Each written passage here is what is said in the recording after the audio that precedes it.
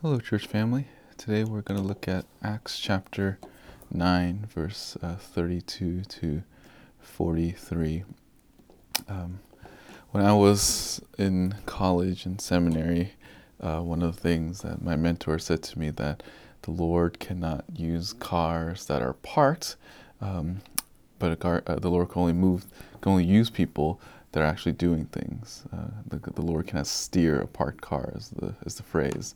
And the idea is that whenever we do ministry, or if you want to look for someone to disciple or anything in the realm of ministry, you have to find people that are actually doing things in the church.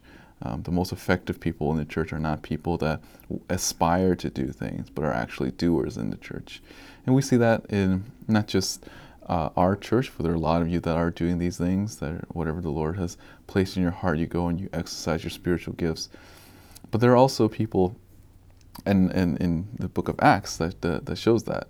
And I think here we get that. Peter here in chapter 9, verse 32 to 43, it's almost like he's back in the forefront. Up until this point, it goes from Peter and John, and there's like a shift to Stephen for a little bit, and it goes to Paul and how he gets saved, and then and after he gets saved, the story shifts again back to Peter. So it's very interesting how this works. In a lot of ways, you can say the first half of this book is really Peter's ministry, and the last half is Paul's ministry. So here, there's this kind of like an interlude for Peter and his ministry. And before he gets into one of the more famous passages of how he gets a vision in ministering to Cornelius.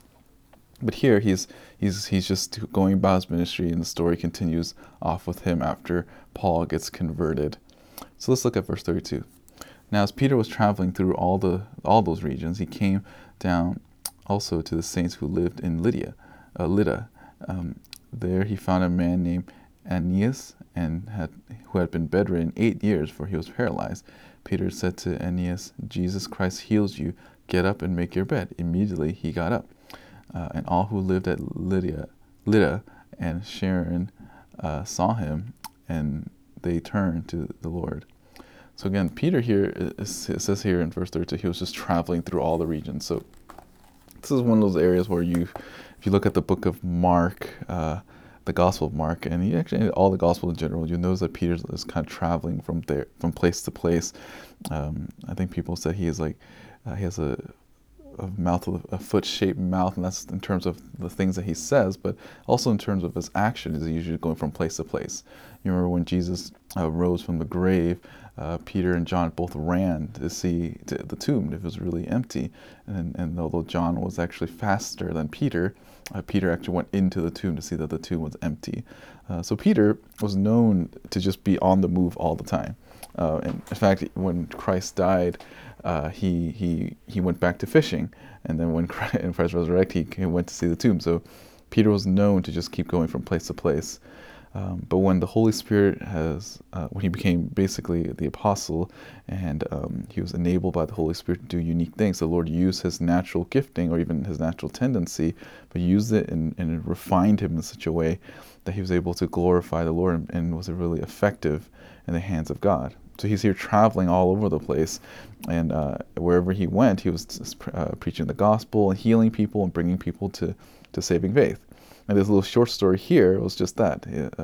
He just found a man who was paralyzed for 8 years, and he told them similar to what he said to the lame man early on in the book.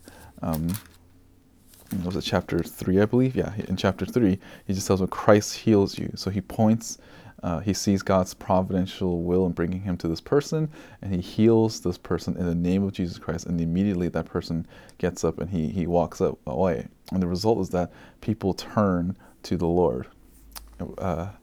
And this is just, again, a principle for us to think about, is that when the Lord uses people, these are not people that are not present in ministry. They were available individuals that went around that would just do what God wants them to do. So the most effective evangelists are people that are actually doing evangelism, and that should be an encouragement for us. If you are doing ministry, you just have to keep going. you don't you do want to be a self-starter in a lot of ways, because you feel that you just want to be useful to the Lord. You pray, you ask God, where can I, Lord, allow me to do a ministry that you want me to do, and you go after it. And then the Lord will mature you in that area. Or sometimes you just close the door and you just do something else. Our life belongs to the Lord, and we're willing to expend ourselves and exhaust ourselves for His glory. And Peter here was just doing just that. He was available to the Lord. He just went and just did what Christ told him. He was going to make disciples of all nations, and that's what he did. He just went around sharing the gospel with people, healing people, and bringing people to Christ. So there's a principle that, again, to us, is that we should go do what the Lord wants us to do, wherever it may be, and the Lord will use us. The Lord will only use those that are actually doing things for Him. If you're not doing anything for the Lord, you can expect and wonder why the Lord's not using you, right? It makes sense. The people that evangelize most are people who are always evangelizing. The people who are growing in their teaching ability is because they're always teaching. The people that are always effective in working with children is because they're working with children. You have to start somewhere, and then the Lord, as you continue to grow and develop your skills in those areas, the Lord will use you effectively. Now we see another example here in verse 36. Now in Joppa there was a disciple named Tabitha, which translated in Greek as Dorcas. This woman was abounding with deeds of kindness and charity, which she continually did. This was this lady here, Dorcas or Tabitha, was apparently just a very faithful widow that she cared for other people. I'm sorry, she's not. It doesn't say she's a widow. She cared for a lot of other people in the church. It said that she was abounding with deeds of kindness and charity. She always looked out for other people, and this is a good model for some of the ladies here at the church. If you want to see a tangible model of faithfulness, Tabitha or Dorcas is that example. We'll see how effective she is, and what impact, what type of legacy she left behind as we move along this text. Verse 37, it happened at that time that she fell sick and died, and when she had washed her body, they laid it in the upper room. Now this is very unusual for Jewish people to not just bury it right away. The fact that they cleaned her, that's what they usually do. They'll clean the body. But they didn't bury them. They usually they'll clean them and then they'll bury the body. And if you recall Jesus, that's what happened. When he died, he was buried because he died, and then 3 days later the women went to go and embalm the body and clean the body, but then they realized that the body was gone. In this case, they washed the body, and instead of burying the body, they for some reason put her in the upper room, and we'll see why in verse 38.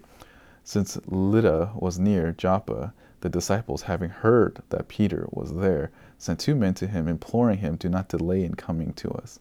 So they heard through the grapevine that, hey, Peter's around. Let's go get him and see if he can heal Tabitha. And so they go, and that's why they brought her upstairs, because then they figured if they buried her, it would be harder. It would be very horrifying to resurrect someone under the ground. So they brought her upstairs into this upper room, hoping that when Peter gets there, that the Lord will use him to heal her. Now these individuals, although Peter is probably known as someone who's healing, doing all these miraculous deeds that brought people to Christ, there was never an absolute assurance that this can work, because as progressively as we go through the book of Acts, people would end up getting sick and died, and that's normal. And even through the New Testament, the spiritual gift seems to have ceased as the canon of Scripture came into being. But they trusted the Lord with her fate, and they were just trying to see what would happen if Peter, if Peter can heal Tabitha. So 2 men went, and they were imploring Peter to go with them. Verse 39. So Peter rose and went with them. So again, this is Peter's attitude towards ministry. He was just available. He just does whatever whatever opportunity comes before his way. Verse 39, when he arrived, they brought him into the upper room, and all the widows stood beside him, weeping and showing all the tunics and garments that Dorcas used to make while she was with them. So there are these widows, and it shows you this is her ministry, that Tabitha was known as someone that cares for the widows. Whether she herself was a widow or not is uncertain, but she loved the widows. And this is something that even the New Testament instructs believers to do, to care for the widows. And it seemed like Dorcas or Tabitha was making clothes for them. That means that she had some sort of skill, and she was able to have money enough to work and could care for those that are in need. And I think these ladies were just weeping and just showing just the testimony and the legacy of Tabitha, how she was able to care for them and how much she loved them, and they missed her. And that's a natural thing. It was the natural thing for any of us when we lose someone important to us, to weep and be sorrowful. Right? Even Jesus wept when he saw people die. So verse 40, but Peter sent them all out and knelt down and prayed. And turning to the body, he said, Tabitha, arise. And she opened her eyes, and when she saw Peter, she sat up. Now, I don't know if Tabitha have ever met Peter before. It doesn't say. They didn't say if they've met in the past. But what Peter did was that the first thing he did when he saw that was just he prayed. He prayed, and I would imagine that he prayed just that the Lord's will would be done. So, and it did. Tabitha, the Lord's will is very evident here. Tabitha rose. She sees Peter. Verse 41, and he gave her his hand and raised her up, and calling the saints and widows, he presented her alive. It became known all over Joppa, and many believed in the Lord. So the reason why Tabitha was raised from the dead wasn't because of the widows per se, although I'm sure they benefited from her coming back to life. The probably only one that didn't really benefit at all was Tabitha, because now she has she's back into her fallen flesh and no longer in the presence of the Lord. And again, resurrection is not new here. Jesus has risen many people. He himself has rose from the dead. And in fact, Tabitha she eventually did have to die. It's just that, I just don't know what that's like. And Scripture doesn't really say if she was frustrated afterwards. But I would be if I was in the presence of Christ and I had to come back to my fallen body. But Tabitha rose from her grave, and then people were rejoicing. I imagine Tabitha probably not so, but still thankful to the Lord for his kindness to these ladies. But more importantly than the ladies, although that is a result of that, the other widows, they were blessed. What became evident was that many people believed. And that's the reason why Tabitha came back to the grave, or from death, was because other people believed. And I would imagine that's probably what gave Tabitha some solace, that many people would be able to see what she saw in those moments when she was in heaven. That many will come to that peace, however long she was. It was probably about a day or so that she was in glory, and then now she's back in her earthly body. But Peter was there. It said that he was just in the beginning of verse 32. He was just in the area, and then he met someone. He heals them, and another one close by, and he heals them then. And then now with Tabitha, heals them again. So there's just this constant wave of just Peter going seemingly random places, not under his control, wherever the Lord just directs his will and his working in the hearts of Peter, and he just went in to heal all those around. And that the result of that is that many people believed. Right? This is what happened in verse 35. It said, then they turned to the Lord. And in verse 42, it became known all over Joppa, and many believed in the Lord. And that's the main reason why the Lord allows these miracles, is to authenticate the genuineness of Jesus' ministry, or the apostles' ministry, and pointing to Christ. This is, I believe, in 2 Corinthians, where they said that that the miracles were there to authenticate the Lord. 2 Corinthians verse 12 says, the signs of a true apostle were performed among you with all perseverance by signs and wonders and miracles. So this was all intended to show them that Jesus is Lord. And that's exactly what happened. Now there's this little interlude here, and Peter stayed many days in Joppa with a tanner named Simon. Again, Peter has interacted with different Simons throughout his life. He's interacted with this Simon. Peter is also named Simon. And remember that Peter also addressed Simon the magician back in chapter 8, I believe, at the end. Yeah, in chapter 8. So Peter went against a Peter before, or Simon Peter went against a Simon before. Now Simon Peter is with another tanner named Simon. So the Lord just providentially allows him to interact with different Simons in his life. And we'll see that even this situation, the fact that he was here, it's to bring him to this Gentile named Cornelius. Because up until this point, Peter's main ministry was to the Jews, but the Lord's going to expand that horizon for him. He's going to minister not just to the Jews, but to the Gentiles. And then we see the gospel again spreading throughout from Jerusalem to the ends of the earth. So as we, before we get to chapter 10, just think about where you are in your ministry in your life. Sometimes the Lord will place you in places that you have no clue what's going to happen. Some people are going to come to saving faith to where you have no idea who's going to be and how the Lord's going to use that person. But the thing that you and I must need to be is available and faithful. Whatever the Lord has placed us, wherever the Lord has gifted us, and we just need to be a good steward of all of that.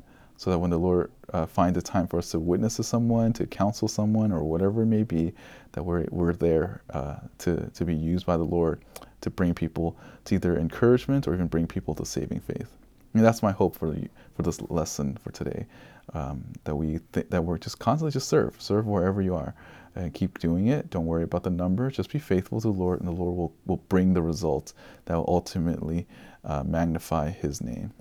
Thanks for listening. Take care and have a great day.